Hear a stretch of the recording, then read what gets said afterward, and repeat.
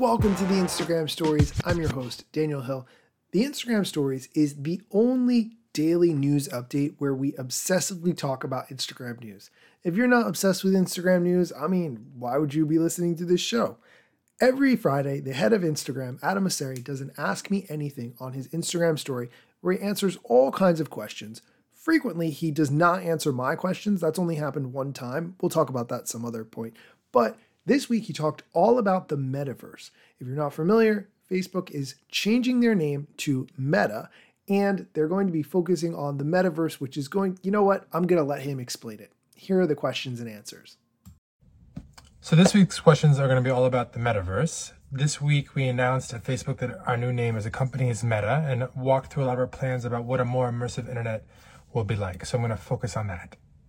Okay, I'm going to jump around in the order of which he answered the questions, but the first one that I think is important to start with is, what is it? / can you explain more about it?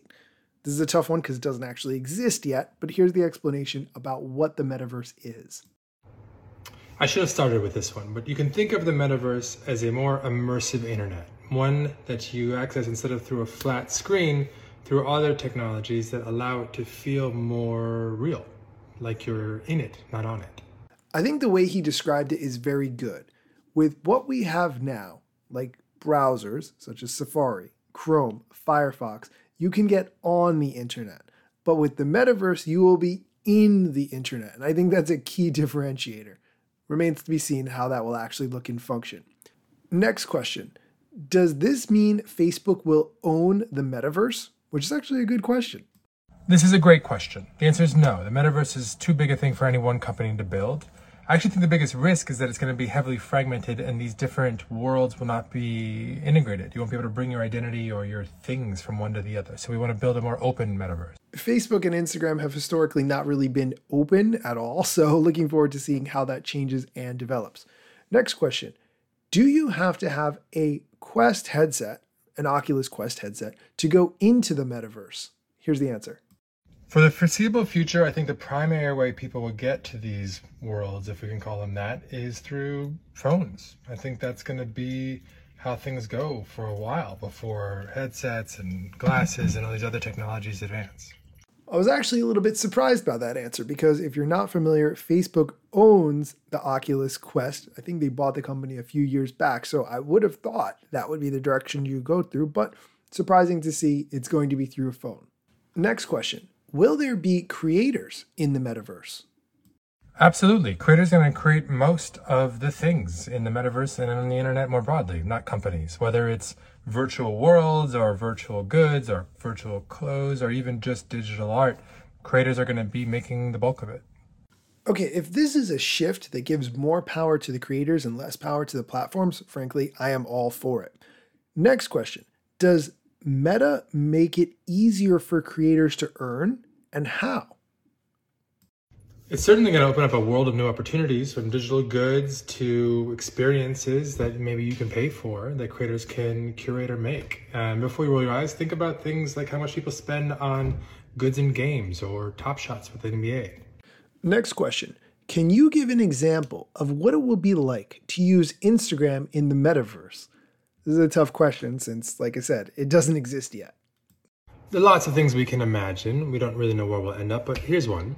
You ever see someone go live at a concert? Imagine you could just be there too, or at least feel like you were there too. And they could feel like you were there with them and you're watching it together. That to me is the most interesting and powerful part of what we're talking about. When you think about the challenges that happen, not only when there's a global pandemic, but also just in traveling in order to be at events or meet up with friends, to be able to feel like you're there without actually having to do that travel, I think that's the really powerful part. Okay, let's do a silly question. Can I be a panda in the Metaverse? Why would you not want to be a panda? Here's the answer. Honestly, long term, I think you're going to be able to be whatever you want in the Metaverse. And that is super exciting and also really concerning. So I think we're going to have to think through what that means from an accountability perspective, from an expression perspective, from a safety perspective. And the last question, I think you were thinking this question anyway. Did you change the name because of the recent bad press? Great question. Here's the answer. No, we didn't. We are way too big, unfortunately, to change our name in a handful of weeks. We've been working on the rebrand for about 7 months now. Honestly, it's not a great time to launch a rebrand given all the scrutiny, but we think it's important to keep moving forward, and so we did that.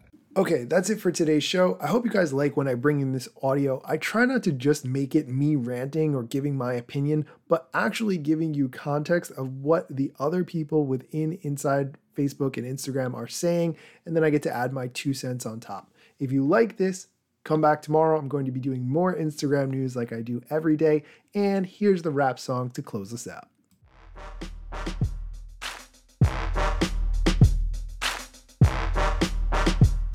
I'm not yet a member of the Instagram team, but my podcast covers many Instagram themes. But the name, image, logos are trademarks of Instagram and the LCC in the USA and every territory. Everything I publish independently.